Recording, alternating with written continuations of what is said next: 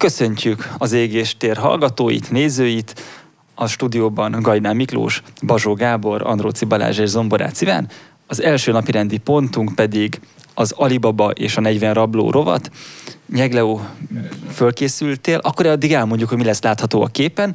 A képen egy olyan Hyundai Ioniq típus, mint ami a tiéd, karotta. Igen, egészen pontosan az előzmények azok úgy néznek ki, hogy van egy villanyautós tippek és kérdések nevű csoport a Facebookon, és ennek én tagja vagyok, és követem, de csak nagyon szorványosan, mert én alapvetően viszonylag ritkán Facebookozom, és akkor is nagyobb részt inkább csak kirakok dolgokat, hogyha nagyon muszáj, amit én írtam. De ebbe belebotlottam, mert azt tartalmazta, felolvasom, Stark Imre posztját, született nemrég egy poszt a Tesla javítási költségeiről és idejéről.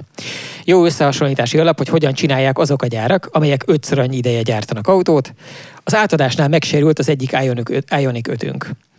A múlt hónapban szeptemberre ígérték az alkatrészt, tehát ez két különböző dolog, amiről beszélünk. Egyrészt ezek az illetők vásároltak egy Ioniq 5-öt, ami már megvolt nekik, de az átadásnál megsérült, és szeptemberre ígérték azt, hogy majd lesz hozzá alkatrész a már egyébként átadott autóra, és íme egy másik Hyundai-on és akkor itt nem mondom meg, hogy hány forintos sérülés, és látunk egy képet, azok, akik ezt Akik élőben nézik, ők mindjárt fogják látni a képet, akik pedig felvételről hallgatják, igen, mint az Égéstér podcastet, ők pedig a leírásban meg fogják találni ezt a képet.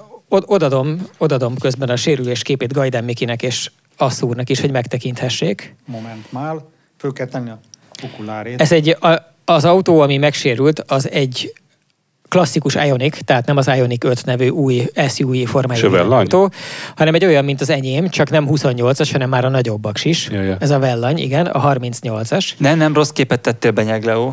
Mint egy kicsit meg lenne horpan. Igen, először az autót kell betenni. Amin az autónak a... Igen, az egy kicsit eláll itt, az embléma jó pofán eláll. Igen. Azért kérdeztem, hogy a Vellany, mert hogy az Ioniq az autó, amiből háromféle van. Enyhe ez hibrid, a villanyos konkrétan. Meg teljes hibrid, meg teljesen villanyos, és ez a teljesen így van, villanyos. Ez a teljesen villanyos, és azt kell látni, hogy ugye van ez a körvonalaiban Priusra emlékeztető, nem jellegzetesen szép autó, és akkor még óvatosan fogalmaztam, aminek a hűtőmaszkján látható egy repedés, és az is látszik, hogy maga a lökhárító héj az ami ugye egybe van, mint az összes modern autónál, hogy tulajdonképpen a lökhárító héj az egész eleje az autónak, egy ilyen műanyag héj. Az is egy kicsit sérültnek tűnik, de nem tűnik az egész fájdalmasnak. Tehát ránézésre az ember autós rutinnal így megnézi, és azt mondja, hogy bakker, ja, még eláll az embléma is. Igen, látom, hogy ilyen nyitható, csukható zsalú van a hűtő előtt, ami egyébként szintén általános. Egy csomó autón ezt nem látjuk, de az összes modern autó egyébként mostanra talán kivétel nélkül mindegyik ilyen, csak általában el van dugva ez a zsalú a hűtőrács mögé.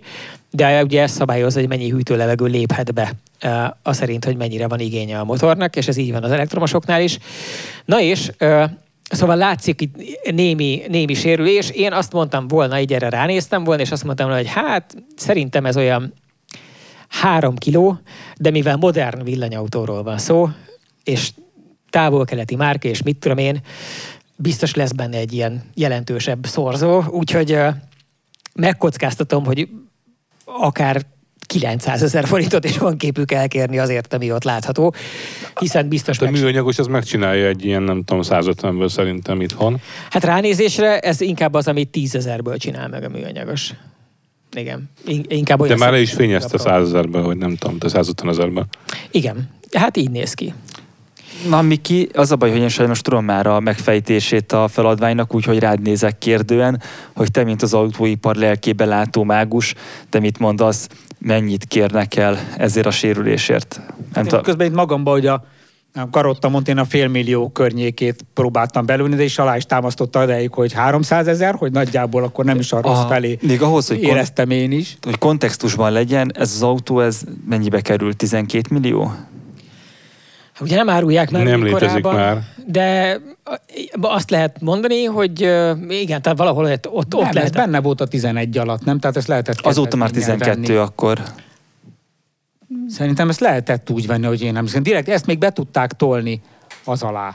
Mindenesetre jellemzően azt lehet mondani, hogy az elektromos Ionicok, a kis aksisok azok ilyen 8 millió körültől indulnak, és 8-9, és ezek is mondják, hát lehet, hogy tippelni kell, az a feladat? Igen, az a feladat. A kárt kéne megtippelni. Hát én azt mondom, értem, én azt mondom, hogy lehet, hogy 900 000 az mondjuk egy normál távol-keleti autónál megáll, de ez dupla annyiba kerül, és még ritka is. Tehát legyen mondjuk 2 misi. Nem rossz. Elmondom, hogy mit látunk. Végig sorolom nektek. Tehát az Ivanicstól származik az árajánlat. Egyébként tehát ez egy hivatalos Hyundai márkaszervizes árajánlat, és a következőket tartalmazza.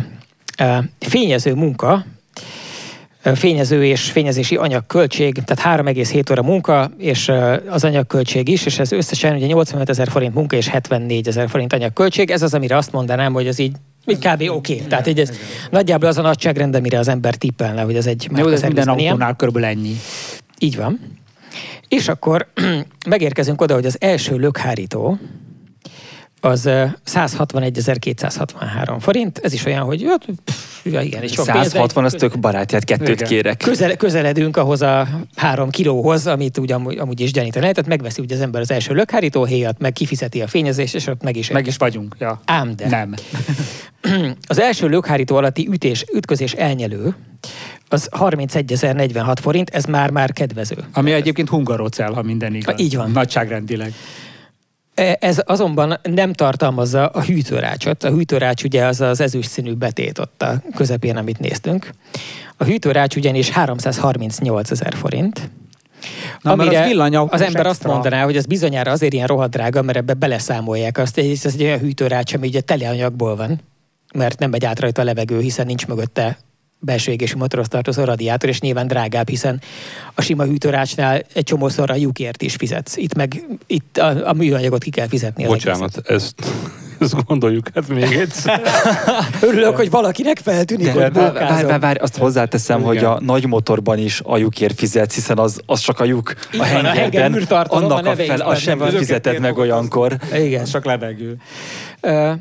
De hát gondoltam azért ilyen drága, mert ugye nyilván benne van az a csomó szenzor, ami ezzel a tájtagot szokott lenni. A BMW is arra hivatkozott, hogy a hódfogakra ugye azért volt szükség az iX-nek a hódfogára, mert a mögé rakták az összes szenzort. Szeretnék ez egy szakértő hozzászólást tenni, jó? Igen. Igen. Helyes. Szóval... Tehát a hűtőrács 338 000 forint volt, viszont a hűtőrács mögött van a Control Unit SC VES nevezetű tárgy, amiről elmondanám nektek, hogy ez micsoda, mert ezt ugye nem tartalmazza. A Hyundai akronéma rendszerében a VESS az a rendszer, ami kifelé az űrhajó hangot sugározza, amikor lassan mész. A gyalogosnak. Igen, a gyalogosnak. Ez a gyalogos figyelmeztető kötelező nyenyegőgép. Így van, és mivel ez a control unitja is, ezért gondolom ez tartalmazza azt az IC-t is, ami figyeli, hogy mennyivel megy az autó, mert 30 alatt. Van, igen, 30 alatt nem csinálja, 30 fölött, illetve 30 alatt csinálja, és 30 fölött nem. És hát látszik, hogy ez egy drága dolog, hiszen egy chip és egy kifelé is hallható hangszóró, úgyhogy a 366.221 forint az igazából egész értékarányosnak tűnik érte. Abból te milyen hifit építenél egyébként? Hát én tudod, egy ilyen PC speaker, amit beletesznek egy ilyen szarba, az mennyibe kerül? Tudod, van az a kis ilyen nem tudom, 1 centi átmerőjű kör alakú fekete genyó, amiből kiló 2 drót. Ezt kell rátenni az alaplapotnak a 2 tűztégre. Én is így képzeltem, de nem találkoztam bele, és simán lehet, hogy ez valami rettenetesen igényes dolog. Tehát lehet, hogy biztos vagyok benne. 20 kHz-ig teljesen flat, és tökéletesen szól. Csak várják, a GBL gyártja, vagy a Harman Kardon, vagy melyik? Lehet, igen. Bose, vagy mit tudom. Valami szerintem ez valami rendesebb high-end márka lesz. Mondjatok egy koreai high-end márkát, én azt nem tudom. Sajnos nem ismerek, de hogyha én bármilyen high-end márkából specifikálhatnék az autómra kifelé sugárzót, akkor az OMA lenne. Az megvan esetleg az Oswald's Mill Audio nevű vállalat? Nincs. Ajánlom bárkinek rákeresni, bár sajnálatos módon nem vagyunk egymással affiliálódva üzletileg, pedig oda szívesen korrumpálódnék. Ez egy olyan csávó, aki alapvetően töltséres hangsugárzókat épít, és elképesztően gyönyörű minden tárgyuk, minden. Tehát random rákeresel, hogy Oswald's Mill Audio, és garantálom, hogy mindegy, hogy melyik range-ből melyik hangszórója kerül elő, azt fogod érezni, ahogy csurog lefelé a lágy széklet a comb belsődön, ahogy elérzékenyülsz, annyira csodálatos. De egyébként meg úgy szól, mint egy szokorrádió, vagy nem tudom, mert annyira, állítólag nem. Ja, te vagy így a szépségnek a nagyon gazdag koldusa, aki ilyenekre a világ összes pénzét elhasznált. Nincs személyes ismerős. Bocsánat, megkaptuk az óriási, megkaptam az óriási pofont, mondjatok egy koreai márkádra. A Samsung. Koreai high-end. Köszönjük. Igen. Elnézést, a high-end nem volt elég hangsúlyos a mondatban. Na, sajnos folytatnom kell, mert még nincs vége a listának. A lökhárító betét felső 57.094 forint, és akkor megérkeztünk oda, hogy embléma. Ami kifordult. Ami látszik is a képen, hogy nem, ugyan össze nem törött, de kifordult. Sajnálatos módon az 12.896 forint. Na. Tehát még csak azt sem mondhatnánk, hogy felháborító összeget kérnének érte, és az is szerepel külön, innen látszik, hogy nagyon szexszerű az árajánlat, hogy megvan, hogy ez a blue, mert ugye másmilyen embléma van az elektromos hajtású autóra, és az idevalót kalkulálták bele. Szegecsből kell hozzá, kicsi szegecsből több darab 1400 forintért, patentből 2480 forintért. Aztán megérkeztünk oda, hogy Beam Complete Front Bumper, ez ugye az ütközés elnyelő keresztgerenda, ami általában egy alumínium extrúzió, ami a hungarocell előtt, hát mikor, hogy, de tehát a hungarocellel alkotnak ők párt. Ez szintén egy ütközés elnyelő elem, ez 326.330 forint. Ez egy elég drága alumínium zártszelvény. És itt ugye már a végösszeg az viszonylag fájdalmas, de sajnos az történt, hogy a képen nem látszott, hogy azoknak a lámpáknak, amik egyébként látszólag makulátlanok, azoknak valószínűleg letörhetett, vagy legalábbis valamelyiknek a füle. Füle. Aha. Mert a lámpa egyébként épnek tűnik, de valamiért itt ugye szerepel az árajánlatban egy darab ilyen lámpa, az 509.668. Egy lámpa, 509.000 forint, Tartsák. És ez nem olyan lámpám, mint amilyen a modern drágának tartott lámpa, amikor LED Matrix, és tudod, fölvetíti a nevedet a falra, meg ilyenek. Meg ilyen, kitakar, meg mindent csinál. Semmi ilyesmi, ez egyáltalán semmi ilyesmi, ez csak simán egy, azt hiszem egyébként LED-nek hívja a Hyundai, de ha olyan, mint az enyém, akkor az valójában talán leginkább a Xenonra gyanakodnék. Tehát, hogy a távolsági az rendes sárga, és ilyen fehéres fénnyel elfogadhatóan világít közelre, tehát mondjuk fogjuk rá, hogy esetleg LED lehet a sima izzója. Mármint a tompított. Na mindegy, tehát ez kerül 609.000 forintba, de sajnos úgy tűnik, hogy megsérült a kondenzer SC cooler, így hívják, ami ugye a légkondicionálónak, a klímának a lecsapatója. A 185.965 forint. Mennyi? 185.945. Olyan olcsónak tűnik így ezek után. Ja. Az egyik légterelőcske, ami ugye az a kis műanyag, az 17.588, de ez nem az aktív flapni, ugye, ami kinyílik és beengedi a levegőt, ami egyébként elég csúnya, az a nyitható, csukható orruk, ami az új Ionicnek van, amitől olyan lesz egy kicsit, mint egy ilyen. Az is egyébként hódszerű, ugye a hód tud olyat, hogy kinyitja vagy becsukja az orrukát. Meg a víziló is talán. Igen, az ilyen vízi emlősök. Igen, ezek a vízi emlősök. Igen, de valahogy a vízi emlősöknek jól áll, az Ionicnek meg nem áll jól, és látszik is egyébként, hogy hülyeség, mert 158.000 forintba kerül. Úgyhogy nem egy igazán jó találmány. Egyébként annyiért már agyon is verhetsz egy védett állatot, hogyha belegondolsz, mert azoknak, mint az eszmei értéke ilyen 100.000 forint körül szokott lenni. Igen. Na és akkor az van, hogy lényegében közeledünk a végéhez, még 2 tétel van. Az egyiket úgy hívják, hogy embléma e-hűtőrács. És ez engem azért hoz egy kicsit zavarba, mert ugye már korábban volt angol néven, igen, valami, ami úgy hívták, hogy Emblem Blue Drive LH, ami a left hand. Igen. És utólag jöttem rá, hogy így aztán, amit beárasztak erre a barátságosra, amit az Emblem Blue Drive LH, és 13.000 forint volt, az valójában nem az első nagy kerek Hyundai embléma a hűtőrácson, hanem az autónak a a sárvédőjén van egy kicsike, ilyen nagyon pici felirat, ami rá van írva, hogy Blue, így bizony, és valószínűleg az is megsérült, csak ez nem látszott a képen. De az egy ekkora, mint a hüvelykúj. Egy hüvelykúj méretű, a sárvédőre ragasztott kis oldalán, kis műanyag lap. Na, az volt az, és ez itt az igazi embléma. A első Hyundai embléma, ami láttuk is, hogy ki volt fittyedve.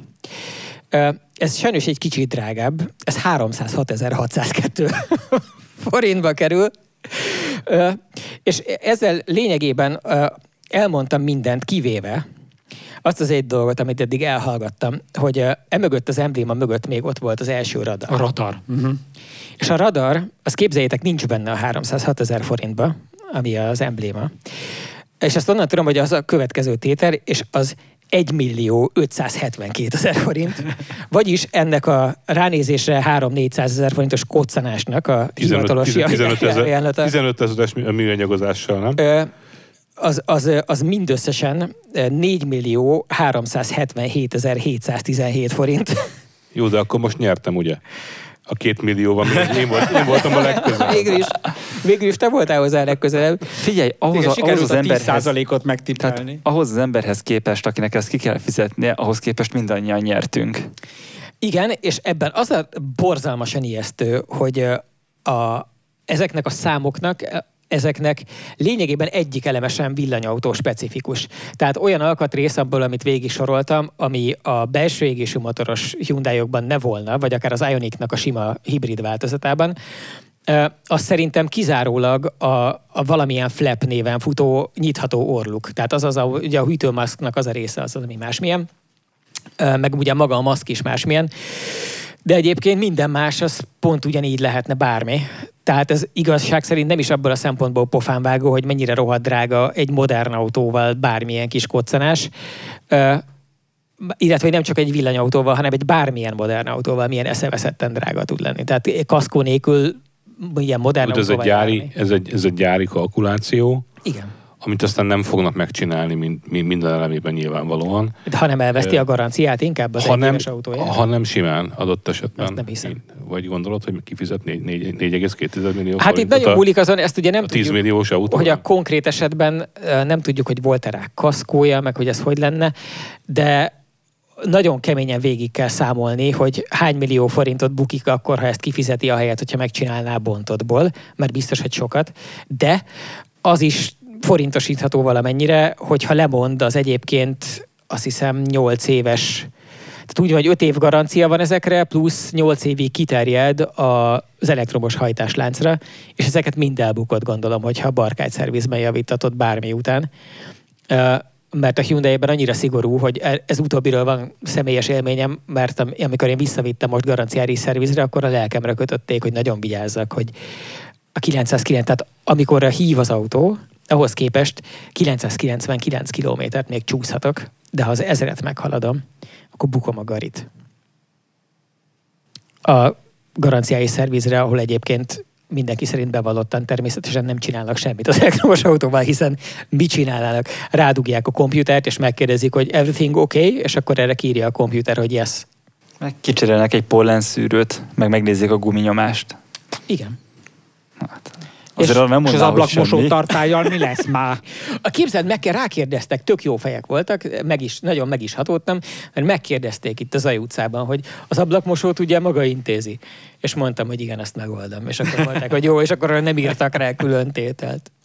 Mert egyébként 5770 forintért kicserélték volna az ablakmosó folyadékot. Nem is néztem meg, hogy ilyen jó fejek voltak, hogy ezt eleve eltekintettek ettől a lehetőségtől. Tehát, de teljesen reális az, hogy van egy autó, ami mondjuk, hogy nagyvonalon mondjuk azt, hogy egy 12 millió forintot érő, vagy úgy korábban 12 millió forintos autó, amivel kijössz a szalomból, belekoccansz valamibe, úgyhogy tényleg kiszállsz, és biztos, hogy így anyázol, hogy bassza meg, nem figyeltem, és héten neki mentem valaminek, és akkor ez most 400 000 forintba fog kerülni, vagy 600-ba, és akkor kiderült, hogy az 5 millió valójában.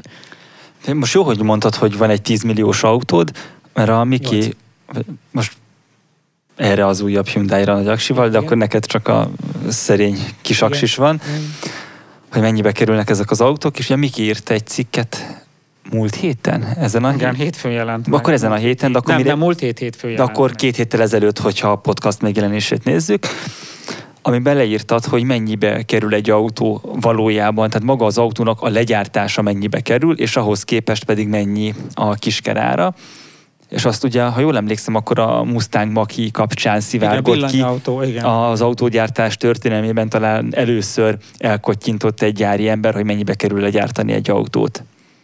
Igen, mert ezt nagyon titkolják. Én aztán a cikkben is így írtam, hogy a Coca-Cola receptje ahhoz képest egy közkézen forgó nyílt információ, hogy ahhoz képest, hogy mibe kerül egy autó legyártás, ezt ugye a vásárlóközönség előtt is lelkesen titkolják az autógyárak, de meg nyilvánvaló módon egymás között is. Éppen ezért volt az érdekes, hogy annak kapcsán, hogy nagyon megemelkedtek az alápanyagárak, csak hogy sajnáljuk egy kicsit az autógyárakat, meg a Hyundai-nál is keressük, hogy miért kerülnek olyan sokba az alkatrészek. Véletlenül kimondták, hogy a gyártási költség, az alapanyagárak, itt mondjuk az akkumulátort emelték ki, ugye a villanyautóról van szó, tehát a hajtó akkumulátor áremelkedése miatt, hát olyan mértékben megnő a gyártási költség, hogy oda lesz a haszon. Na most ez a szám, amit ott kimondott véletlenül az ember, aztán gyorsan visszaszívták, pedig valami fontos ember volt, tehát egy ilyen beszerzési igazgató, vagy valami egész fontos ember a Fordtól, a neve is benne van a cikkben különben. A cikket visszaszívták, tehát az amerikai egyik legnagyobb hírtelevíziónál, utána más csatornákon is visszaszívták ezt a számot, persze az okosabbak kínhagyták, ez $25,000 szólt, tehát $25,000 kúszott föl az autónak, a Mach-E-nek a gyártási költsége, de már úgy, hogy ugye megdrágult az akkumulátor. És mennyire árulják azt az autót? Hát itthon, ha jól emlékszem, ilyen 27 vagy 28 millió. Jó, de hogy nem tudok dollárt, forintra átszámolni. Ja, valami hát itt $50,000 környéke lehet, nem tudom pontosan, de azon nem, az alap Mach-E az $44,000 indul nettó, tehát abban nincs adó viszont. Tehát itt ugye az a probléma tárgya, hogy nálunk ugye 27% az áfa, meg még egy csomó egyéb adó terheli az autók árát. Itt egy kicsit eltolódik, ezért én a cikkbe is próbáltam, bár tudtam, hogy ezzel kicsit sajnos, lehet ettől féltem összezavarom az olvasókat, de ezt a nettó-bruttó ár, ez állandó probléma volt, ezért én a nettóra próbáltam szorítani, hogy adók nélkül hogyan néz ki ez a dolog. És ugye Amerikában volt kimutatható, hogy azzal, hogy a $44,000 nettó áron, tehát adózás előtti áron kínált autónak $25,000 fölcsúszott a gyártási költsége, ez azt jelentette, hogy a Fordnak egy cent haszna nincs a Ford Mach-E-n, és ez volt az aggódás tárgya, végül is ebből született az egész cikk, ezt énekelte meg akkor, amit a külföldön. Csak hogy én amíg ezzel nem tudok olyan nyugodtan fölháborodni, hogy jó, mennyit kerestek egy autó, mert ugye ott van a teljes gyárfölépítése, az alkalmazottak, a könyvelés, a marketing, stb. Tehát igazából nekem az jön le ebből, hogy alapvetően baromi pici az árés az autón, mondjuk az alkatrészgyártáshoz képest, ami szintén aztán bekerül az autóba.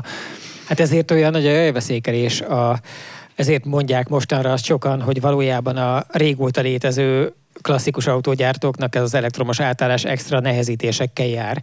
Mert az összes olyan dolog, amitől eddig működött az üzleti modelljük, azoknak egy nagy részét el kell engedni. Tehát például azt az üzleti modellt, ahol lehetett nagyon keveset keresni az autó legyártásán, ahogy egyébként azt szokás csinálni, főleg, tehát ez nyilván a prémium gyártókra nem igaz, de az átlagos autógyárakra igaz, hogy magán az eladott autón viszonylag keveset keresel, és akkor megkeresed a pénzt azon, hogy ennyire ilyen komikusan drágán adod a gyári alkatrészeket, mint ahogy azt ugye most végig soroltuk ez a szegény törött Ionichoz, meg hogy eladod 60,000 forintért az olajcserét, amire egyébként neked így van, mit tudom én, 6,000 forint önköltséged. Tehát a szervizelésen keresik vissza nagyon nagy részben, és nagyon sokszorosan aztán azt a pénzt, amit nagyvonalon elengedik. Hát és most szeretnék azzal helyettesíteni ennek egy részét, hogy majd digitális szolgáltatásokat adnak bérbe nekünk, amit még nem tudják ők se, hogy szeretni fogja a jó nép, vagy nem. Nekem az a tippem, hogy túl sok az előfizetésünk így is mindenféle irányba. Még autóra is előfizetni, az még egy külön vicces lenne.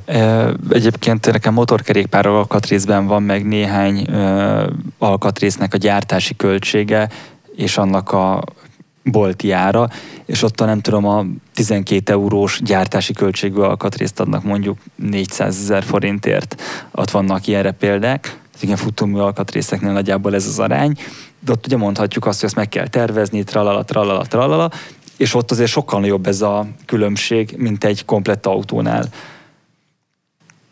Igen, mert az alkatrész eladásnál van egy vaskos árés, amikor neked adnak el. De az autónál meg azt csinálják, hogy ott van egy piaci verseny, amennyiért szokás adni az autót, ezért ugye az autópiac olyan szempontból egy elég szerencsés piac a világnak, hogy nagyon sok szereplő verseng rajta. És azért az látszik, hogy minél inkább sok szereplő van valahol, annál tisztességesebb verseny szokott tudni kialakulni. És a tömeggyártók azok nem tudnak az eladási áron, vagy nem tudtak eddig különösebben nagyot fogni.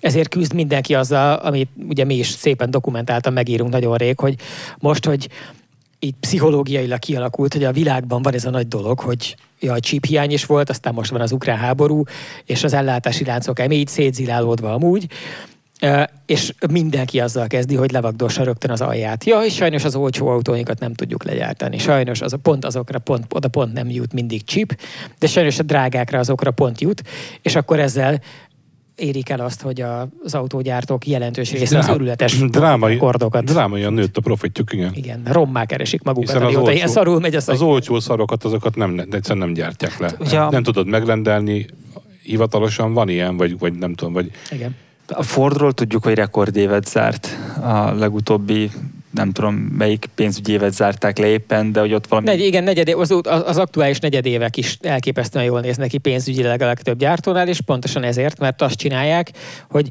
mivel nagyon nagy a keresleti nyomás, hogy az emberek vennének új autót, de nem tudnak szállítani új autót, vagy nem tudnak elég új autót szállítani, és akkor az történik, hogy azt mondják mindenkinek, hogy hát sajnos az a helyzet, hogy ugye az A-Mercit befejeztük, de C-t azt tökre lehet vásárolni. Hát sőt, most ugye lesz a enyhe hibrid, nem is tudom, vagy nem is enyhe hibrid, nem is tudom, ugye a 4 hengeres turbomotort teszik bele, ami alapból 400 valahány ló, de azt nem is enyhe hibrid, az ami $600 a vége, vagy valami, és mi a hibrid rendszerrel együtt. Rettenetes extra pénzeket kérnek mindenhol. És mindenhol mindenki ezt csinálja egyébként. Tehát nem csak a mainstream gyárak rohadékok, a Tesla például azt csinálja szintén, hogy tulajdonképpen havonta ne hívjuk a Teslát nem mainstream gyártónak. Jó, csak most már. Ez szokott lenni így a közbeszédben így kialakult, hogy van a Tesla, meg a mainstream autógyártók. Nyilván elektromos autógyártás szempontjából a Tesla mainstream. Most már azért a példányszámuk is így a kisebb japánoknak a szintjét megüti, nem? De hát akkor ez a csíki sörnek az üzleti modellje, hogy azt mondják, hogy kézműves, közben olyan kurva nagy tartályokban gyártják, mint egy nagyipar. Igen, ugye a Tesla nem mondja, hogy kézműves, csak ugye azt úgy, és nem is ők, tehát nem is tőlük származik, azt hiszem, a mainstream autózás, hanem, vagy autógyárazás, hanem inkább a külvilág így szokta őket megkülönböztetni, és ahol a mainstream valójában inkább azt jelenti, hogy azok, akik már eddig is gyártottak sok autót. És ugye a Tesla modelljének az egyik nagy különbsége az, hogy a nagy autógyárak azok döntően úgy működtek azért az elmúlt években, vagy évtizedekben, hogy van egy márkakereskedői hálózat, a márkakereskedői hálózat megveszi a gyártól az autót, és aztán eladja a vevőjének, a végfelhasználójának, és az árréséből él részben, meg abból, hogy egy csomó extra szolgáltatást ad el, meg mit tudom én, tesz bele neked gumiszőnyeget, meg rádiót, meg ilyen egyéb tartozékokat, ami szintén pénzt keres. És Amerikában is ez volt a modell, viszont Amerikában annyival rohadékabb a helyzet, hogy Amerikában gátlástalanul rettenetes mennyiségű pénzt rakhatnak rá a kereskedők ilyen dealer markupként azokra az autókra, amikre nagy kereslet van. Tehát a Makit azt például vennék Amerikában, sokat vennének, és akkor az van, hogy hivatalosan $40,000 indulna a Maki, a Ford eleve megmondja, hogy sajnos a 40,000-eset nem tudtuk legyártani, mert nem jutott chip, úgyhogy akkor 50,000-eset tudjuk csak legyártani, amit megvásárolhatsz, de a kereskedő azt mondja, hogy market adjustmentnek hívják ők ezt, tehát hogy a piachoz igazítják a dolgokat, és akkor ők ráraknak másik $7,000 mondjuk, amennyiben hát egyébként most ebben nagyon nagy balhék vannak, nem villanyautó kapcsán is, mert van a Bronco Sport, ez 2 új modell gyakorlatilag, tehát azt hiszem 2 éve mutatták be őket, illetve a Maverick nevezetű nagyon olcsó önhordó pickup, ezek amerikai belpiacos modellek gyakorlatilag, és mind elég olcsó relatíve, vagy legalábbis annak indult volna, és akkor ilyen $10,000 ugranak rá állítólag, úgyhogy az ember megrendelte az autóját a kereskedőnél. A kereskedő 2 hónap múlva visszahívja, hogy lenne itt egy autó, amit te is átvehetnél, meg még 10 állnak érte sorba. Neked ajánlom föl először, igen. plusz $10,000. Van ez a kis market adjustment, azt egyszerűen azt sajnos ki kell fizetni. Na és ugye ezt az autógyárak is gyűlölik, hiszen azt a $10,000 ilyenkor a kereskedő teszi zsebre, és nem ők, ami elég felháborító az ő szempontjukból. De Amerikában nem csináltak semmit, mert ott van egy szövetségi törvény, ami azt mondja, hogy nem szövetségi, hanem állami, az egyes bizonyos államokban vannak azzal kapcsolatos állami jogszabályok, amik kizárják azt, hogy közvetlenül eladhasson a gyár a vevőnek. És ez azért van, mert annak idején kilobbizták az amerikai ilyen kereskedő cégek, közösen összefogva nagy lobbycsoportban, hogy ne adhasson el közvetlenül a gonosz autógyár, és ezt úgy állították be egyébként bizonyos szempontból érthetően, hogy ezek ugye ilyen rohadt nagy mamutok, az autógyárak, és hogy ne lehessen az, hogy a rohadt nagy mamut diktál a piacnak, és a szegény kisember kénytelen lesz vagy annyiért megvenni, vagy nem megvenni az autót. De ez nekem egy ilyen, hogy mondjam, ilyen valós elhajlásnak hangzik eddig. De nem, ez egy érdekes kötélhúzás egyébként a világ legtöbb részén, mert most az autógyárak azt csinálják, például Németországban viszonylag sok autógyártó kapcsán lehet ezt hallani, hogy nekiálltak átállítani a rendszert arra, amit úgy hívnak, hogy ügynökségi modell. Uh-huh. Ez úgy néz ki, hogy az autógyártó szab egy árat, te azt online kifizeted, és az autókereskedő az csak átadóként és márkaszervizként, amit a Nurrevízió kapcsán lép ebbe bele, és ő ezért egy fix százalékot fog kapni, nem tudom, vételár 3%-át, 5%-át, nagyságrendileg ezt. És ugye ennek nagyon nem örülnek, mert most meg úgy működik a rendszer a legtöbb helyen még, hogy van egy kereskedő, az előfinanszírozási hitelt vesz föl egy banktól, és abból veszi meg az autógyártótól az autót, ami a továbbiakban az övé, illetve a banké. Valamilyen módon megosztják a kockázatot, és azt utána eladja, és az ára is az övé lesz. Tehát ilyen értelemben az autógyártónak már abban, hogy a végén az ügyfélnek mennyi pénzért adják el az adott autót, nincs beleszólása. Amit egyébként az autógyárak nem különösebben szenvednek, és hosszas sztorikat lehet az ittaság különböző fokán lévő márkakereskedési dolgozókkal folytatni arról, hogy hogyan szopatják az autógyárak időnként a kereskedőiket azzal, hogy milyen ösztönzőkkel és bónuszrendszerekkel veszik rá őket arra, hogy egyrészt vállalják túl magukat azzal, hogy berendelnek valamiből, amiről az autógyár már tudja, hogy szarul megy, de muszáj legyártania belőle, mit tudom én, azt az x 100 000 darabot, ami nélkül egyébként be kéne zárni a gyárat, ami miatt el kéne küldeni az embereket, ami miatt benne lenne az újságokban, meg kellemetlenségei volnának, úgyhogy inkább így kitalálja, hogy hogyan kényszeríti bele lényegében a saját márkakereskedőit abban, hogy mégis megvegyék, illetve eladják azokat a szarokat, és aztán ezt próbálják kompenzálni jó esetben különböző egyéb jófejségekkel. De nem is ez a lényeg, hanem az a lényeg, hogy tehát a Tesla meg, amikor elkezdte a saját melóját, akkor ezt még csak az ügynökségi modellt sem vezette be, hanem azt mondta, hogy tőle közvetlenül veszel, tehát ők egy webshopot üzemeltetnek, meg bemutatótermeket. A bemutatóterem arra van... Valamilyen szervizpartnerenek is van azért, aki igen, ezeket meg megoldja. Az is a saját, tehát nem partnerei vannak, hanem saját szervizei vannak, saját tulajdonú szervizei vannak, és saját tulajdonú szalonjai is vannak. Tehát a Magyarországon most azt hiszem mostanra lett hivatalos, eggyel vállalhatóbb méretű Tesla márka kereskedés, de már volt, illetve nem szalon, valahol a Váci úton, de hogy az a Teslaé. És nem úgy van, hogy a Schiller, vagy a mondjuk más nagy Wallis, mit tudom én, tehát nem ők. A Duna autó. Azért mondom, van. Mert hogy a szerviz az náluk van bérben. Az Duna autónál van a karosszériázás. De ők csak karosszériáznak. Nem az ő telephelyükön van minden, én úgy tudom. Csak a Tesla bérli tőlük azt a garást, ahol ők kialakították a szervizt. Igen, de az egy body shop. És és a karosszériás az meg kifejezetten Duna autós üzemeltetésű.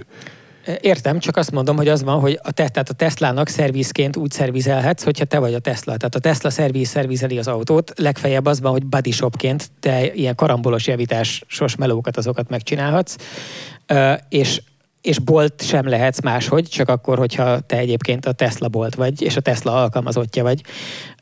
És az egésznek az volt a lényege az első pillanattól kezdve, hogy a Tesla nagyon kevésféle autót gyárt, tehát ugyanazt tolják igazából, mint a Henry Ford az elején a T-modellel, hogy ugye volt az idevágó híres mondása, hogy bármilyen színben megvásárolhatod, ameddig az fekete.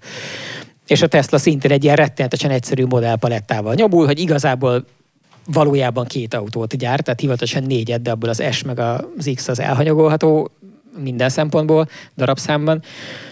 Európából nem is lehet őket megrendelni, mert úgy vannak vele, hogy nem pöcsölnek ennyi autókedvéért ezzel a piaccal. Tehát a Model 3-at ugye meg az Y gyártják, és azt csinálják, hogy nézik a saját gyártási kapacitásukat, meg azt, hogy hány hajójuk van már lekötve, amiben hány autó fér a különböző piacokra, és teljes gátlástalansággal, akár hetenként, 2 hetenként átírják az egyes országokról elérhető websájtokon az árat, amivel menedzselik azt, hogy hányan veszik meg annyiért. És ha azt látják, hogy elkezd nyúlni a várakozási lista kellemetlenre, akkor simán gátlástalanul ráemelnek ilyen forintban kifejezve ilyen milliókat.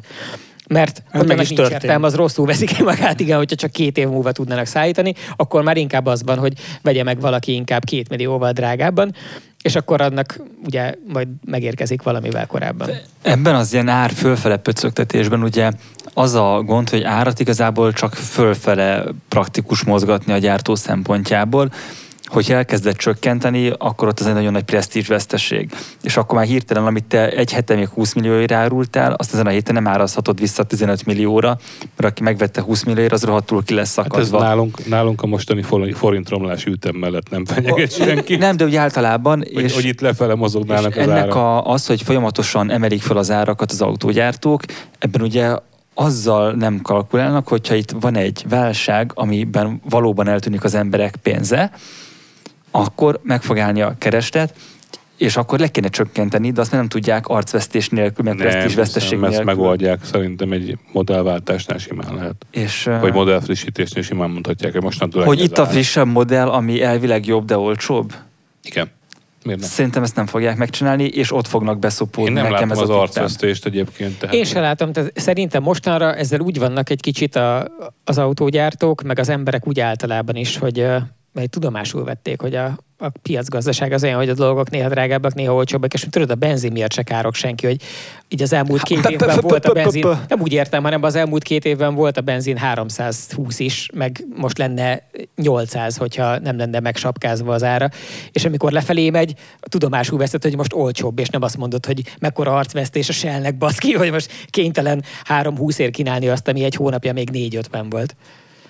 Mert így most akkor más, hogy megy a Jó, piac. csak benzinen az sincs, hogy megtankolod a kocsidat, fölmegy az ára, és akkor eladod nyerességgel a régebbi autót. Míg most ez van, tehát, hogy a benzint te csak veszel, nem adsz el soha.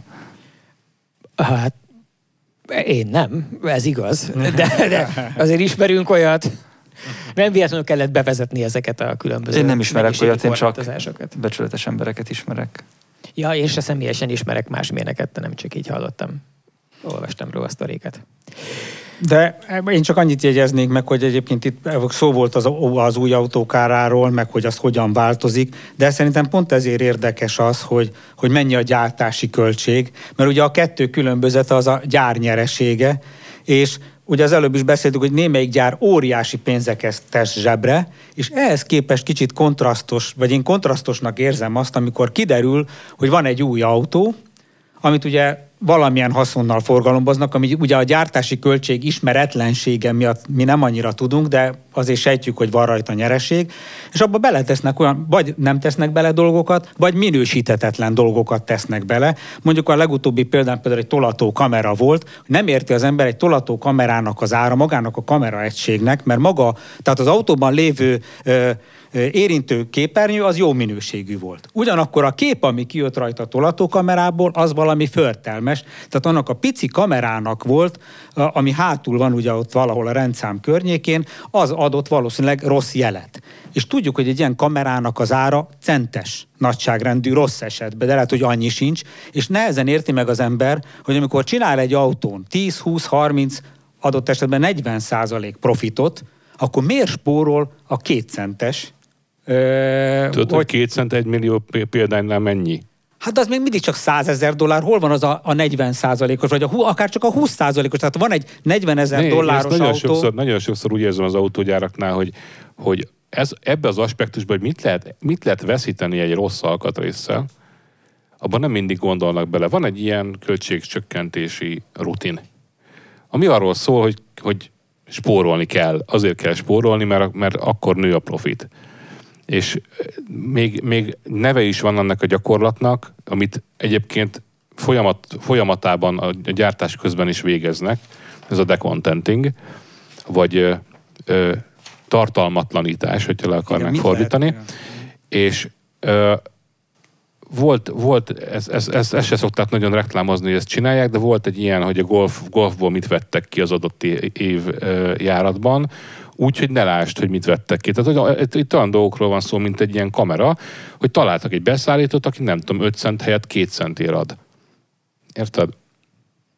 És ezek ráadásul én nekem az a meggyőződésem, hogy a mobiltelefóniából, meg az egyébként a tech világból kicsúszó megoldások szoktak lenni. Tehát amit az autóban megkapsz extra áron, tehát mondjuk, nem tudom, Biper kurva, 370,000 forint, ami ugye egy 300 forintos alkatrésznek kéne legyen, vagy nem tudom, 500 forintos, de lehet, hogy a vezérlőegységével együtt 700 forintos, az szerintem olyasmi alkatrész, amit valamihez gyártottak, de már nem kell. Ugyanígy a kamera, a mobiltelefon hátsó vagy első kamerája, ami tényleg ezek a gombos tűfej méretű dolgok, és ott például simán jó az, amit az iPhone-ban már nem tennének bele a legújabbba. Lehet, hogy még 2 generációval ezelőtt éppen elfért az első kamerának, mert ott nem akkora nagy a hely se, meg a követelmény szint se. Meg a processzor is mondjuk az ARM processzor, ami csak 2 magos, és mit tudom én, 5 évvel ezelőtt még bele tudták tenni a kezdőtelefonba, és annak a fedélzeti rendszernek, a motorjának még mindig jó adott esetben, hogyha eléggé optimalizálják a szoftvert. Hát vagy igazából szarrá, és emiatt azok, akik a szoftvert fejlesztették, és le is specifikálták, hogy milyen vasat kérnek alá, és azon a ponton még jóvá is hagyták, ugye egy csomó ilyen sztorit ismerünk, hogy akkor még azt mondták, hogy jó, azon fog majd futni, hiszen úgyis csak 2 év múlva kerül gyártásba, mert ugye van egy ilyen eltolódása között, hogy lezárják a fejlesztéseket, így összespecifikálják, és a között elkezdenek lejönni az autók a gyártásról. Ez én legenda egyébként, hogy a japánoknál van ilyen, az európaiaknál, meg az amerikaiaknál meg nincs. Tehát ők megpróbálják beletenni a legfrissebb megoldást, aminek az oka, vagy az a végeredménye, hogy nincs kész az autó. Amikor kikerül, akkor csak a Japánban kész. Az lehet, és viszont abban régebbi megoldást találsz. Igen, érkezik ez a kiváló Lexus, amivel én közlekedtem, ami tényleg olyan volt, mint hogy egy időgép így. Fú, Isten 10 éve. Ennek a linkjét beteszem a leírásba. Mi is volt a címe? Szégyennek egész jó, vagy micsoda? Végül is tűrhető. Szégyennek végül is tűrhető. De egyébként, ha már a szegény ázsiai gyártók sértegetéséről van szó, hangsúlyozott a magánvéleményemet szeretném tolmácsolni, és nem pedig egy amolyan szakmai értékítéletet, hogy ezek az árak, amiket itt a Hyundai-ból felolvastam, ez nettó rablás, és kizárólag azért állhat elő, mert nincs alternatívája. Tehát az van, hogy nem tudsz Hyundai radaros maszkot venni sehonnan, máshonnan. Csak onnan. De és csak azért, mert ez a modell, én nem emlékszem pontosan a gyártási darabszámra, pedig azért nem, mert egyébként leírtam néhány hete, hogy ezt a modellt éppen eltüntetik, és hogy hány készült ebből. De nekem az rémlik, hogy ez egy viszonylag kis hadszámjegyű összeg. Valahány 10 000, igen. Tehát vagy 103 000, vagy nem, tehát egy ilyen nagyságrendű az összes gyártás, és ebből az elektromos csak egy része. Ugye, tehát ez 3 hajtással volt, és pont az orrán ezek az elektromosra jellemző alkatrészek, ebből nem tudom, 30-40 000 készült összesen. Tehát azért nincsen utángyártás, mert annak a típusnak az alkatrészeiből van utángyártás, mit tudom én, most a Golf 2 jut eszembe, amit 30 évvel a gyártása leállítása után is lehet kapni Golf 2 alkatrészt, mert nem tudom hány millió készült belőle, 6 vagy 7 millió készült belőle a pályafutása során, és ebből még mindig van annyi, amennyiért érdemes mondjuk Törökországban egy ilyen utángyártó gépsort fenntartani. Az utángyártás meg a bontott alkatrész hozzáférhetőség is összefügg azzal, hogy mennyi volt összesen a... Tehát nekem van egyébként egy ilyen élményem, egy régebbi autómmal volt egy 440-es Volvóm, amiről azt kell tudni, hogy 780 000 darab készült belőle a teljes pályafutása során. És ezek is elfogytak szépen lassan, és amikor az autó 20 éves volt, akkor még nálam volt, és kellett hozzá egy olyan műanyag betét, ami az indító kulcs és a drótok közé megy be. Mert az elkopott, és nem tudtam beindítani az autót. Mert hiába fordítottam el a kulcsot, ott volt valaminek valamekkora játéka, és azt már nem lehetett megcsinálni. És mondta a szerelő, hogy hát 17 000 forint a gyári alkatrész, mondom, ez egy műanyag dugó gyakorlatilag, 3 darab kontaktus van benne, és majdnem ugyanígy néz ki, csak néhány milliméter különbség van a Golf 2-esnek a megfelelő alkatrészével szemben, ami 3700 forint. 5-szörös diff. Azért, mert a Golf 2-esből volt utángyártott. Lehet, hogy nem is egyféle volt. Ehhez az autóhoz meg semmi nem volt, mert kevés készült belőle, és egyébként az összes ilyen ritkaság ilyen szempontból borzasztó rémálommá tud válni valószínűleg, mert hogy egy olyan autóhoz nincsen semmi, csak gyári alkatrész, amiből 70 000-t készítettek, vagy nem tudom. Most, hogy kiveséztük a mainstream autógyártókat, térjünk rá az underground autógyártókra, a Goodwood porszívójára. Spearling. Igen, ugye az történt, hogy a Goodwoodban ott ugye van egy nagy buli, ahol egy pályán végig kell menni gyorsan autókkal. Aztán nincs is 2 kilométer az a pálya. Az egy nagyon rövid pálya. Ez nem is a pálya, ez most csak ez a felfutó, ez nem a körpálya, nem a Goodwoodi pálya, hanem ez a Goodwood ez egy hegyi felfutó. Festival of Speednek az a pályája, ami alapvetően egy ilyen bemutató, tehát azért ott kevesen mennek időre, a legtöbb azért megy, hogy megmutassa, hogy ilyen is olyan is van. Mind a kétféle felfutás van, igen, szokott lenni azt hiszem vasárnap délután, vagy a vége felé szokott lenni a time trials, amikor időre kell menni. Akkor keményen nyomják. És a többi az meg a demórán. És ugye most az volt az extra, hogy nagyon sokáig állt egy rekord, amit egy Forma 1-es autóval, a Häkkinennek a McLaren Mercedesével futottak meg. IDR megdöntötte azt. Nem? Igen, de hogy az volt 1999-től pár évvel ezelőttig, és azt javított, és aztán az IDR az nagyon elgyepálta azt a rekordot. Ugye az IDR egy elektromos Volkswagen. Egy olyan elektromos Volkswagen, amit kifejezetten hegyi versenyre terveztek. Kifejezetten rekorddöntésre épített, mindenféle FIA szabványnak meg nem felelő, tehát szabadon tényleg csak kifejezetten hát légi rekordok megalázására létrehozott. Az a legenda, ugye eredetileg Pikes Peakre csinálták, és az a legenda, hogy úgy lehet programozni, hogy méterről méterre ismeri a pályát, és ott mennyi nyomatékot lehet ledobni. Meg az aktív aeróval, igen. Hova éppen mennyi leszorító erő kell. Úgyhogy gyakorlatilag ez egy nagyon-nagyon speciális gép. Az annyira így van, hogy én csináltam egy interjút egyszer azzal a csávóval, aki az elképesztő Nürburgringi rekordját futotta, mert ugye Nürburgringben is megalázta a Porsche halhatatlan Belloff-féle köridejét. Nem, azt a Porsche csinálta a 918-assal. Ja, tényleg, bakker, összekeverem. Mert az IDR-rel is mentek, de a Nürburgring az túl hosszú az IDR-nek,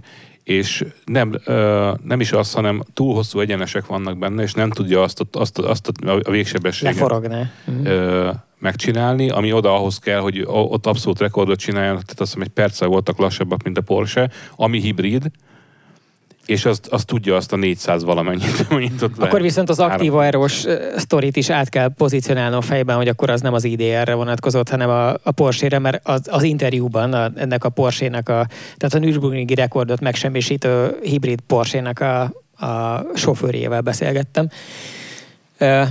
És ott egyértelmű volt, hogy tulajdonképpen az egyik legnagyobb ilyen bizalmi kérdés az volt, hogy ott is az történik, hogy pont ahogy mondtad, tehát így igazából centiről centire megvan a nem tudom 10 Hz-es, 20 Hz-es GPS-e az autónak, hogy a pálya melyik részén jár, és az aktív aeroelemek azok úgy állítják a leszorító erőt mindig, ahogy az adott szakaszon jó lesz, amiből az is következik, hogy ha az nem működik, szarul működik, akkor csak simán meghalsz, hiszen elfordulsz annyival, amennyivel tudod, hogy még lehet, akkor, amikor minden spoiler beállt oda, ahova kellene, de ha nem állt be, akkor ugye te állsz be a szalagkorlátba, vagy az erdőig repülsz, és hogy el kell hinni, hogy azt tudja, minden ott lesz pont a helyén, mire odaérsz, és akkor meg lehet csinálni vele a Bellof idejénél közel egy perccel jobbat. És ezen a Goodwoodi bulinra jött egy Batmobil, egy nagyon bénán emlékezetből lerajzolt, de kurva gyors Batmobil, és az... Ez a Sperling, igen. McMurtry Sperling. Aki kimondhatatlan nevű. 1/10 vert rá egyébként az IDR-nek az űridejére. 39.08, vagy valami ilyesmi. Igen. Felírtam pontosan,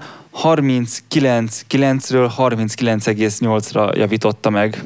Nem 0,8 nekem 0,8 az volt. Nekem is úgy élmény. 39,0 tehát hogy közel század. Közel nem tized, hanem század? Közel egy másodperc volt. Nem, majdnem egy másodpercet vert. Nekem is úgy rémlik. Ja. Nagyon sokat. Jó, ezek nem vagyok a számok embere, úgyhogy ezt nézzétek Hát el nekem. akkor utána nézzünk ennek a biztonság kedvéért, de igazából az egész McMurtry sztoriban, vagy ebből így az egész... Hát az villanyautó egyébként? Igen. Oké. Hát az villanyautó, de pont egy ilyen 2 kilométeres pályán semmit nem számít, hogy villanyautóvá, mert igazából oda nem kell nagy akkumulátor, meg semmi, tehát nem.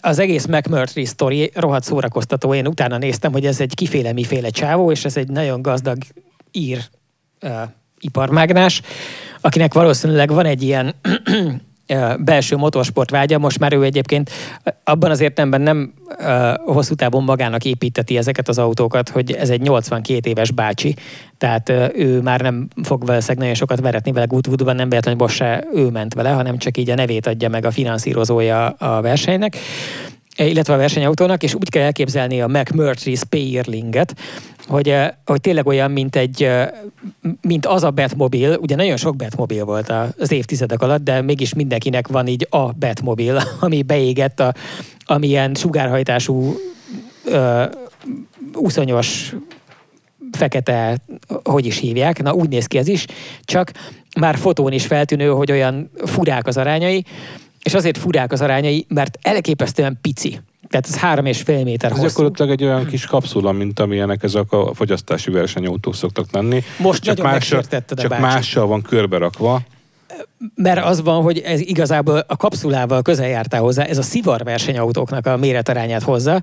Kommentelők megírták, hogy azért van ennek egy erős hangyász vibe-ja.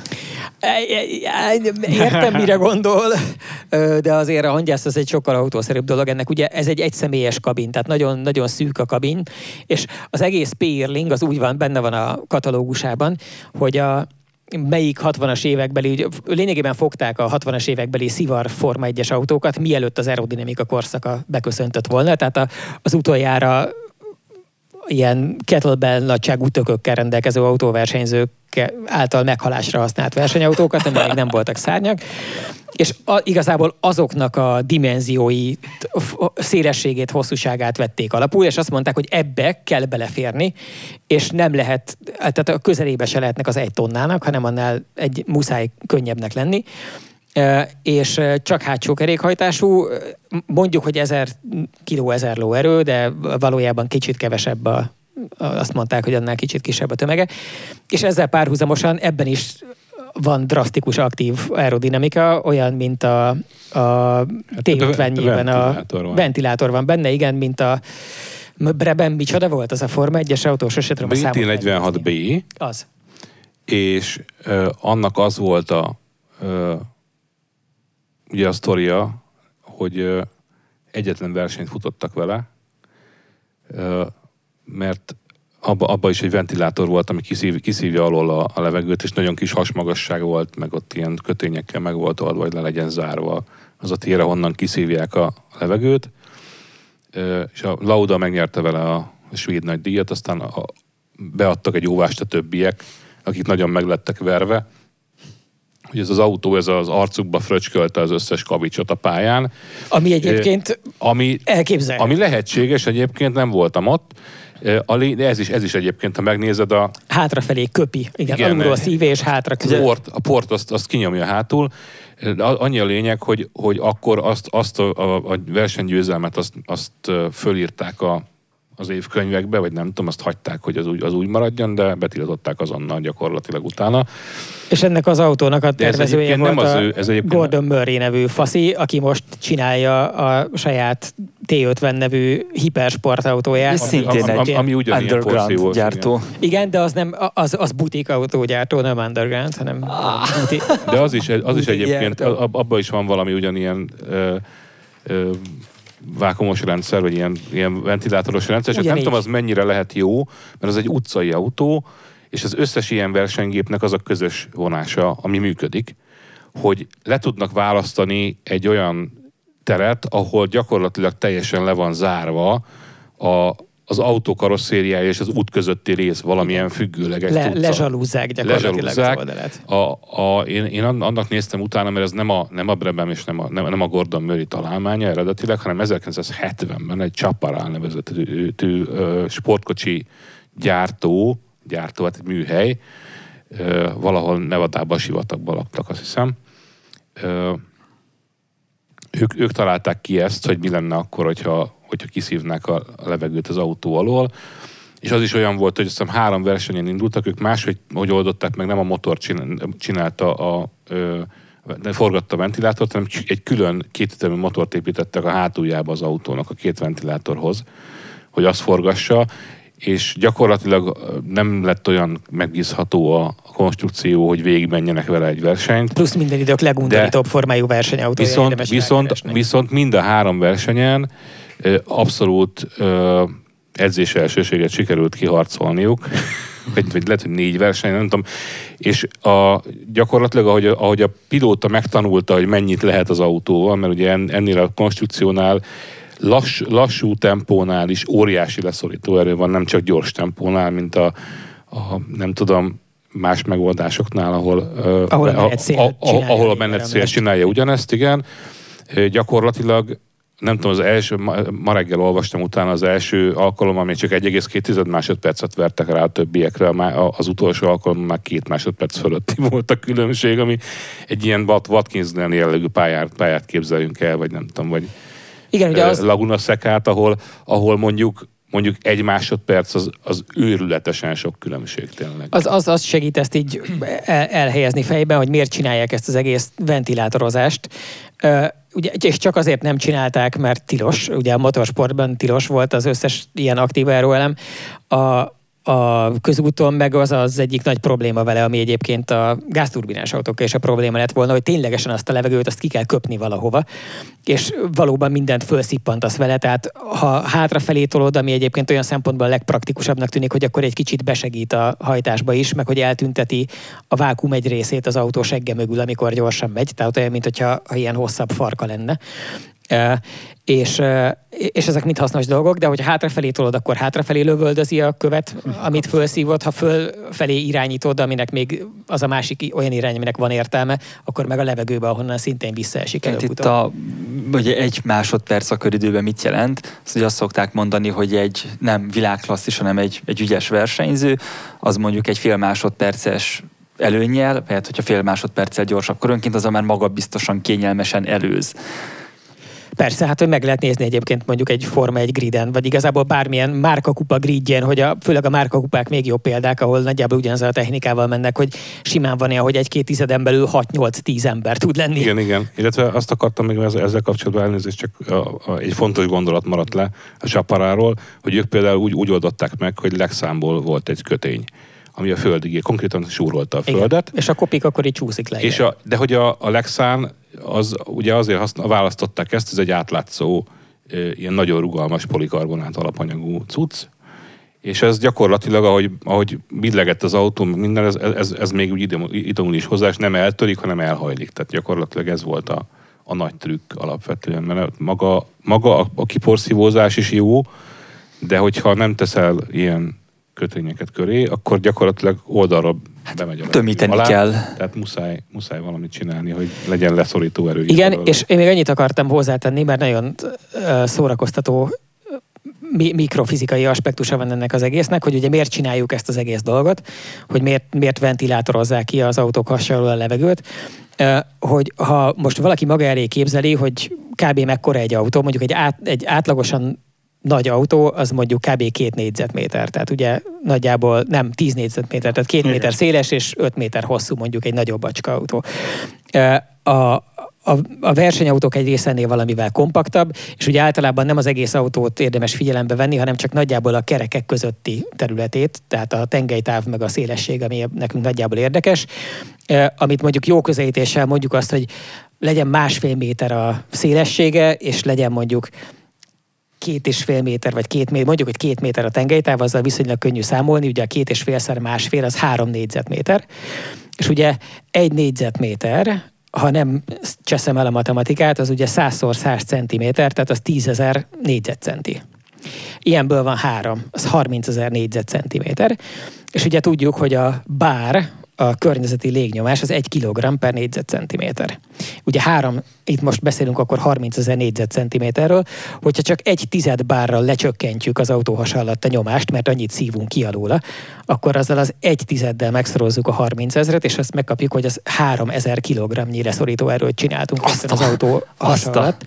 Ami ingyen van abban az értelemben, hogy 3 tonnányi leszorító erőt csinálni egyébként, ha szárnyakból csinálod, ami még a leghatékonyabb, de álló aerodinamikai elem, az még mindig kurva egy légellenállással jár. Tehát az történik, hogy az autó a motor erejének egy nagy részét nagy sebességnél arra fogja használni, hogy a levegőt irányítsa el másfelé annak érdekében, hogy megszülessen ez a leszorító erő. Igen, a Forma 1-es autókról olyan statisztikát sikerült annak idején kitúrni, ez több éves információ, de azért nincs nagyon messze a mostani valóságtól sem, hogy körülbelül 1 az ő légellenállási tényezőjük, amely egy normál autónál mondjuk 0,3 átlagosan. Tehát, hogy 3-3,5-szer annyi a légellenállás a nagy szárnyak miatt. Körülbelül olyan egyébként, mint egy kamioné. Tehát, hogy legyen hova tenni. Igen.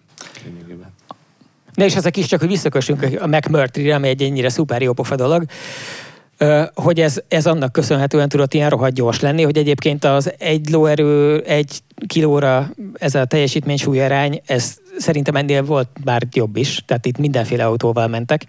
Itt az aktív aero, és az, hogy ennyire pici, az, ami még rohadt sokat segített, ugye mindig szűk úton, és ez egy hegyi felfutó, tehát itt nagyon szűkek az utacskák, és ezeken a helyeken mindig kurva sokat segít az, hogyha ha van hely jól manőverezni, és érdemes megkeresni egyébként, a Nyegleó be is linkelte a Twitch videót. Szörnyű. És nézed a szemeddel, és érzed, hogy nem lehetne ott ezt csinálni. Hogy így csak egy simán olyan, mint nem áll össze. gyorsított felvételen menne. Igen. Brutális. Tehát, hogy nem valószerű, ahogy az mozog. Igen, és írta is a bácsi, hogy most akkor lett az érdeklődés. Egyébként itt is meg van szabva, hogy hány darabot akartak gyártani, mint mindenből, hogy még annál is drágább lehessen, amennyibe egyébként kerülne.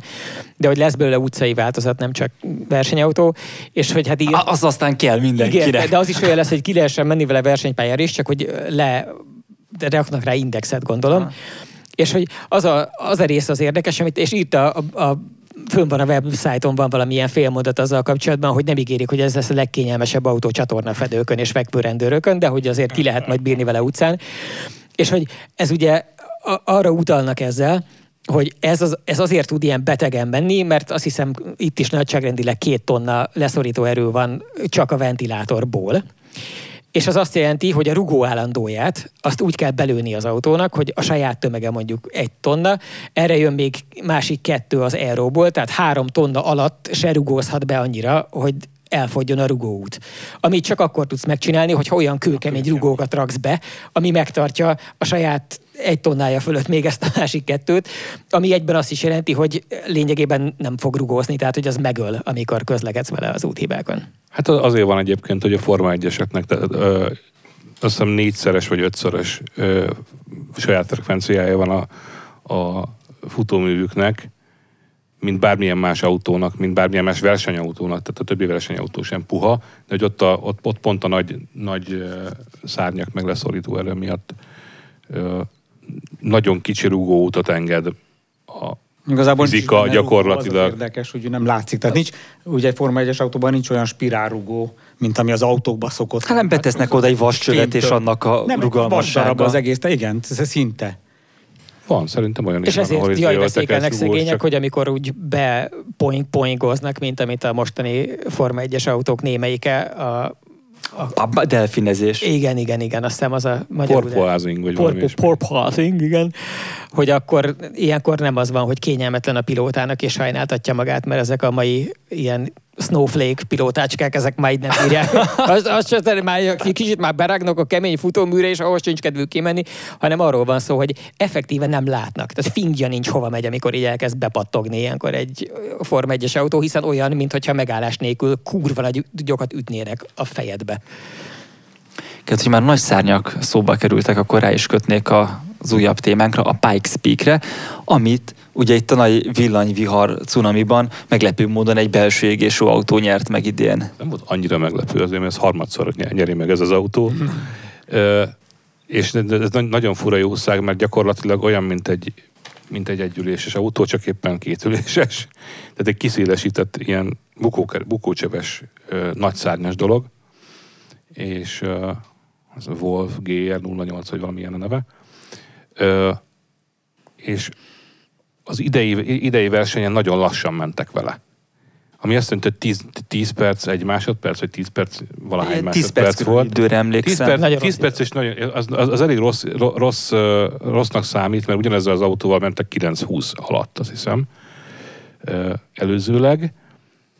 És az történt, ennek van egy magyarázat, hogy gyakorlatilag volt egy belső kamerás felvétel, semmit nem lehetett látni. Igen. Tehát tejfölköd. 5 méter tejfölköd, igen, és úgy ment vele az ember 10 perc körüli időt.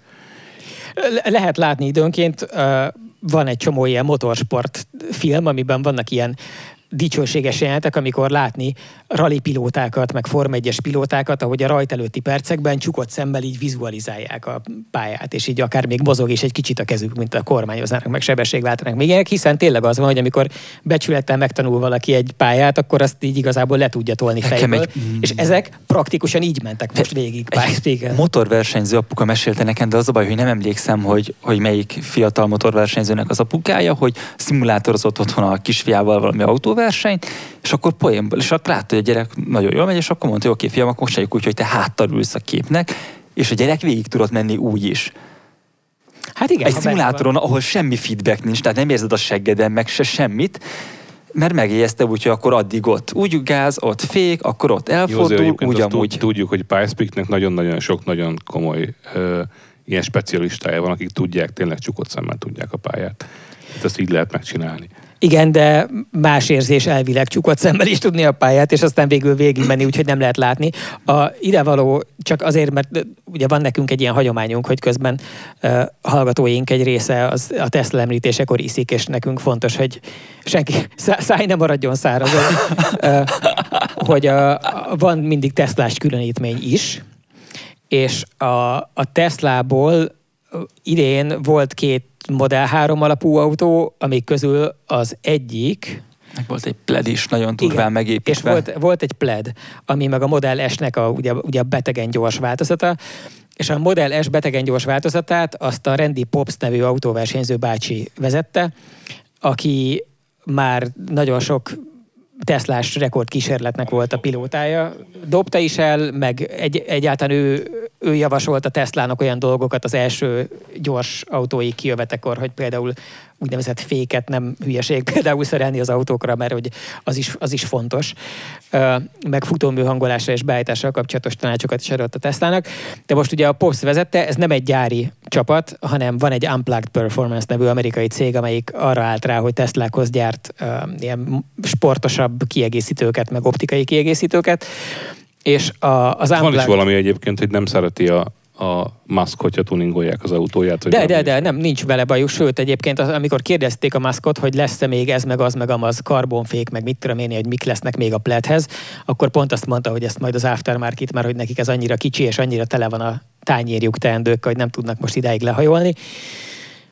De az a lényeg, hogy az Unplugged-os autóban, ami egyrészt egy fontos említésre méltó különbség, hogy amikor először kipróbálta a Popps-t, ami még nem most volt, hanem a tavalyi Pikes Peak-re már mentek vele, az akkor még be sem mutatott Plaiddel. Igen, de az technikailag akkor az egy stock autó volt, csak más matrica volt rajta. Szinte kis igen, ilyen. Annyi volt, hogy még nem mutatta be hivatalosan a Plaiddet a Tesla, amikor kapott az Unplugged szigorú titoktartási követelmények mellett egyet, amit már így elkezdhettek így átalakítani, de csak annyira, hogy egy N-csoportos rallyautót lehetne kb. Tehát, hogy raktak bele bukócsövet, meg talán keményebb rugókat, meg gátlókat, meg gondolom meg próbáltak esztergálni hozzá valami nagyobb, szereztek hozzá valami nagyobb féktárcsát, de hogy akkor nem volt nagyon sok idő készre fejleszteni, de volt egy rohadt jó videó az első tesztről, amikor még csak a módosítatlan Plaidbe beleült a Randy Popps, és kipróbálta, hogy milyen. És már azelőtt károgott, amikor még elindult volna, mert ugye ebben van a szarv kormány, és mondta, hogy ő nem, tehát hogy egy szarvkormányos autóval nem fog kimenni egy versenypályára, főleg nem egy ilyen hegyi felfutóra. És akkor a tisztesség kedvéért kiküldték, hogy de azért csak próbálja ki, hát azért, ha nem olyan szar, és akkor kiment 3 körre, miközben az első után visszajött, ezt azonnal. Tehát most vagy rá egy kerek kormányt valaki, vagy ő kiszáll és hazamegy, mert hogy nyilván nem lehet.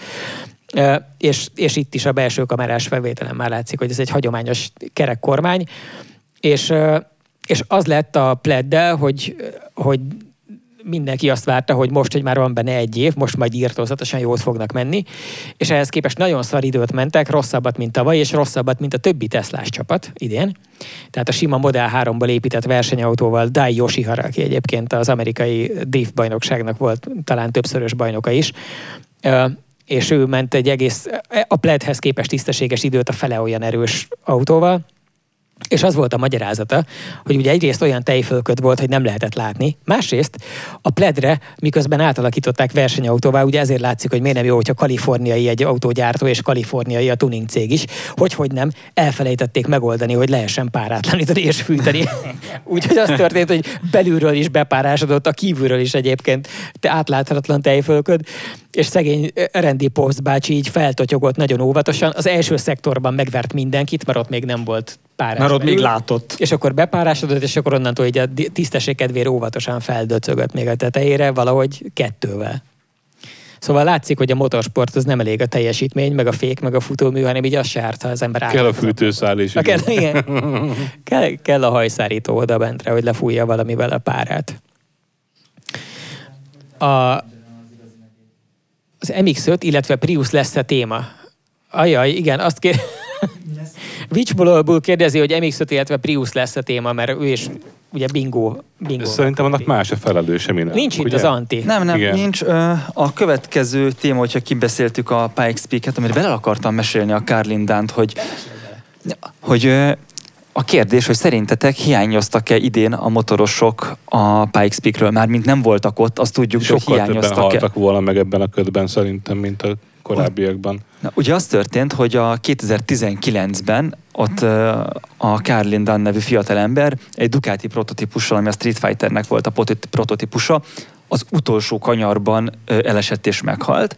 De úgyhogy nem az volt, hogy leesett az útról és be a szakadékba, vagy valami ilyesmi? Valahogyan elesett, nem voltam ott, igen. De hogy az utolsó kanyarban konkrétan, de hogy addig egy űridő látszódott kibontakozni, és akkor ennek hatására úgy döntöttek, hogy akkor a motorosokat kitiltják, és nem lesz többet PyXpeak. Az űridő vagy a halál hatására? A halál hatására. Egyébként a Gould pont, aki a Karl Lindan halála miatt megnyerte a Scacebrook, vele csinált most egy interjút a Van-szigeten. Azt ajánlom mindenki figyelmébe. És hogy az volt, hogy idén ugye már nem voltak motorosok, ugye a Covid miatt elmaradt egy kis PyXpeak, és akkor most a nagy visszatérés, de már motorok nélkül.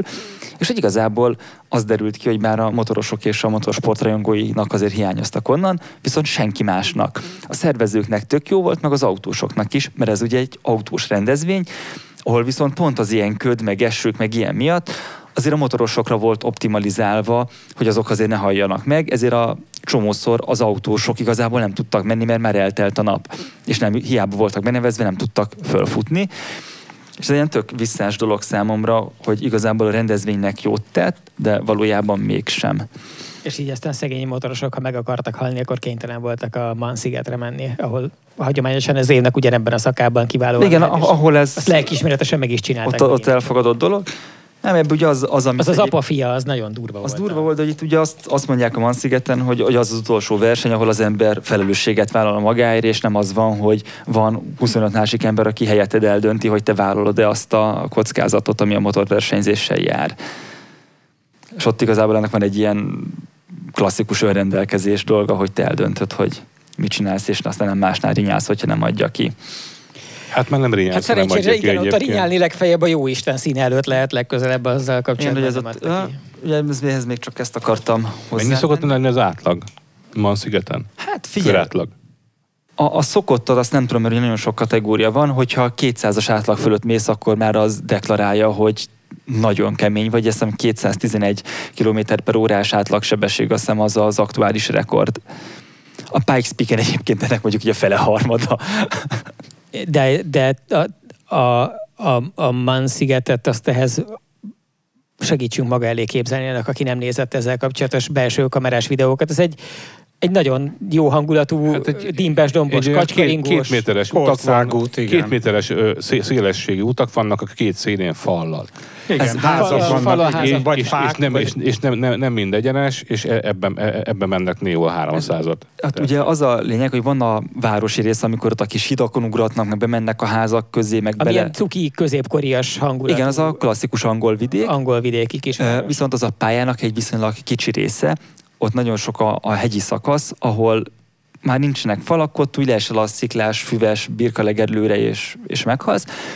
És ott ugye azt látod a fotókon, hogy ott térdi gatyalem van, és úgy mennek, de azok normális esetben egy nagyon hosszú egyenesnek tűnnek azok a kanyarok.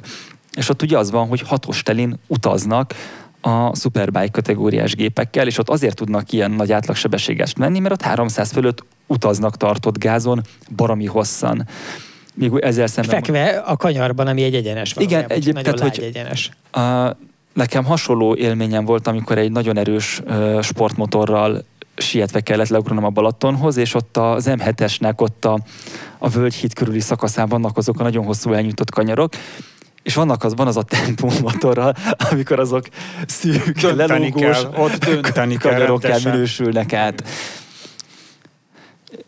És a Montéti az meg még hosszabb kanyarokkal van. De már a kanyaroknál tartunk, én nem értettem, hogy a bácsi mit reklamált itt az ökörszarv kormány miatt, vagy a kerek kormány miatt. Tehát alig forgatta azt a kormányt, tehát tulajdonképpen nyugodtan el tudta volna vezetgetni egy olyan izével is, tehát az eredeti kormánnyal. Én nem tudom, milyen áttétele van egyébként a plebnek a ja, lehet.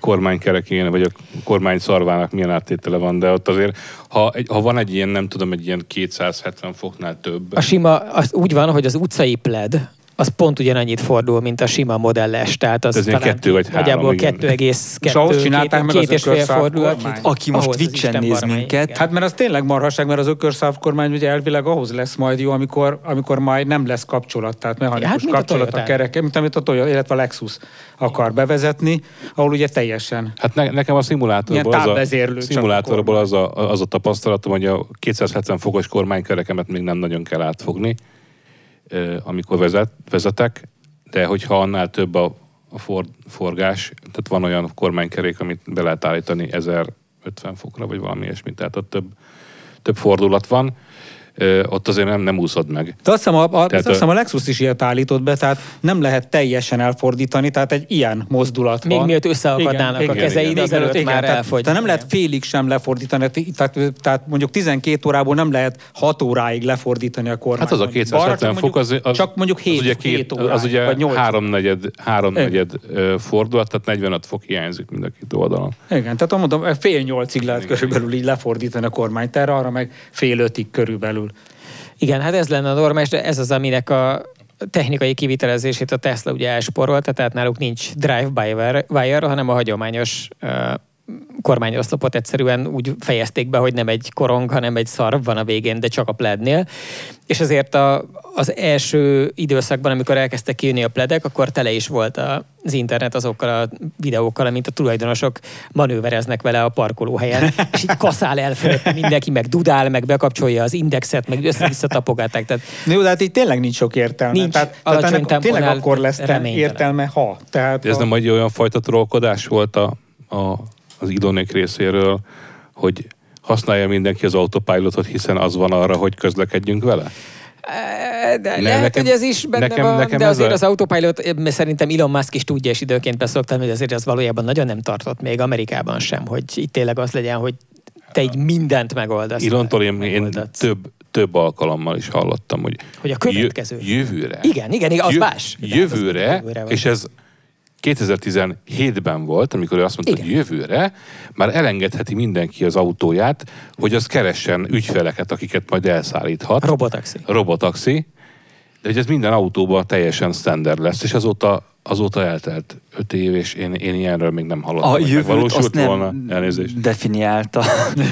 A jövőre. Következő év. Igen, ez hogy így fogalmaz jövőre. De fogy egyébként ez a jövő? Az előre tekintés, az egyre közelebbre tekintés, mert idén viszont már többször idént mondott. hogy mostanra tényleg, hogy idénre az FSD az végre tényleg azt fogja jelenteni állítólag. De én azt figyeltem meg, ugye nagyon súlyos szektárság figyelhető meg a Tesla körül, és a szektásodásnak a legelborultabb, és hogy a meg vagyunk lepődve.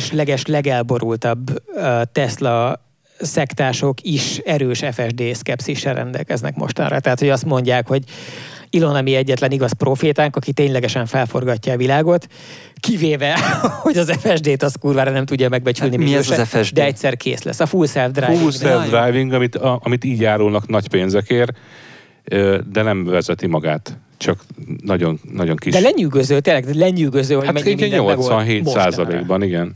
Egy rengeteg mindent megold mostanra, és én vezettem ilyen autót, mármint azt nem is tudom, de azt hiszem az FSD-s volt.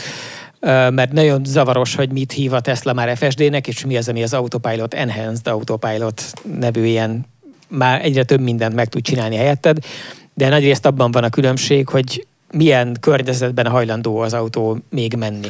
Tehát az FSD-s autó az mindenhol meg tud próbálni menni, beleértve a várost is, és figyel a lámpákra, ahol megáll magától a pirosnál, elindul magától a zöldnél, bekanyarodik, akkor is, ha balra kell a szembejövőkön keresztül, és megoldja, hogy mikor mehet, és mikor nem, legtöbbször, és hogy hova kell. Tehát ezeket már mind tudja, és ez az FSD-s autó, és ami meg csak autopilotos, vagy enhanced autopilotos, azok a városi környezeten belül mindent megcsinálást nem csinálják, hanem a városban nagyobb részt te vezeted, vagy működik legfeljebb úgy, hogy sávtart és követőradarozik, és figyeli a lámpákat, de nem vezet oda teljesen önállóan helyekre.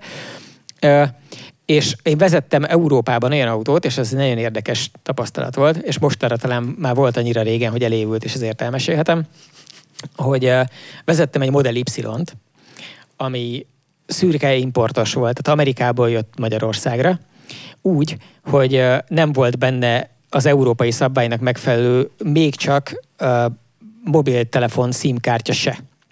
Tehát a szegény autónak szószoros értelemben fingja se volt róla, hogy hol van, mert a GPS-szel tudta magát lokalizálni, hogy egy földrajzi koordináta szerint, de nem volt hozzá térképe, és nem is tudta letölteni. Tehát ha a navigációs térképét nyomkodtad volna, és címeket akartál volna neki beadni, hogy honnan, hova mész, nem tudott vele mit csinálni, mert nem volt kapcsolata az internethez, tehát nem tudta megmondani, hogy most akkor így mi van. Tényleg ötlete se volt semmiről. És ez az a Model Y, amit le is forgattam annak idején, vagy nem is tudom, az már 2 éve volt talán, és a Bajna Hérek közti híres szerpentinen úgy végigment magától, mint az állat. De nagyon kényelmesen és kurva magabiztosan, és ugyanezzel a kényelmes magabiztossággal közlekedett Budapesten belül is mindenhol, úgyhogy még egyszer mondom, lövése se volt semmiről. Kizárólag annyit csinált, hogy értelmezte maga körül a látottakat azzal, hogy benne volt a 8 kamera, meg a komputer, és ilyen szépen összerakta, és annyira kurva jól működött, és olyan természetes, és annyira faszán, és annyira nem rontott semmit, se a szerpentinen, se a városban, hogy amikor a Margit körúton mentem vele a Széll Kálmán született Moszkva tér előtt, ahol egy 20 km/h sebességgel az útvonalvezetését kellett követni, és egy ilyen lágy jobb kanyarban elfordulni az ottani Mamut előtt talán, vagy valami ilyesmi. És én úgy éreztem, hogy az én ízlésemnek kicsit túl közel van a patka, akkor is direkt megállítottam a kezem, amivel belenyúltam volna a kormányba, mondván, hogy 3 napja semmit nem baszott el, nem lehet, hogy majd most drága volt görgőzni a felnét. A felnégen mennyibe? Nem volt drága, mert egy másikat kellett rendelni Amerikából. Mert megsemmisült. Nagyon rossz pillanat volt. Én csak annyit szerettem volna zárni, hogy vonjuk le a drága hallgatók helyett a tanulságot, hogy mindenki azt mondja mostanra, hogy ez lesz az önvezetésnek a legkeservesebb pillanata, amikor már annyira kurva jó, hogy szinte soha nem rontja el, és ez az a pont, ahol még nem lehet rájuk bízni, hiszen ebből emberek fognak meghalni, viszont az emberre már nem lehet rábízni a felügyeletet, mert nincs élő ember, aki rá tudja venni magát arra, hogy odafigyeljen valamire ténylegesen, ami egyébként amire nem kell. Ami 3 napon keresztül jól működik. Igen. és a 4. napon egyszer csak lesz egy pont. Egy patkának neki. És mi megúsztuk egy patkával, de baszki, hogyha ott a patká mellett egy néni átsorgott volna, lehet, hogy akkor a nénit látja, és nem megy neki, de az is lehet, mit tud, hiszen nem tudom rekonstruálni, hogy mi történt, hogy ezért hiszen kell nem is feltétlenül fogsz odafigyelni. Igen, az ilyenek miatt tolódik ez mindig pár évvel arrébb, mert ezt hívják a 9-esek menetelésének hívják ezt az iparágban, amikor a 99,9999 valamennyi százalékos hibamentes működést kell a 9-esekkel a végtelenségig tolni lényegében, mert az utolsó, mindegy, hogy a százalék vagy 100 000, az még mindig valakinek az élete lehet. Nagyon szépen köszönjük a figyelmet mind a hallgatóktól, mind a nézőktől. Ez volt az 501. égésterünk. Találkozunk a jövő héten is. Sziasztok!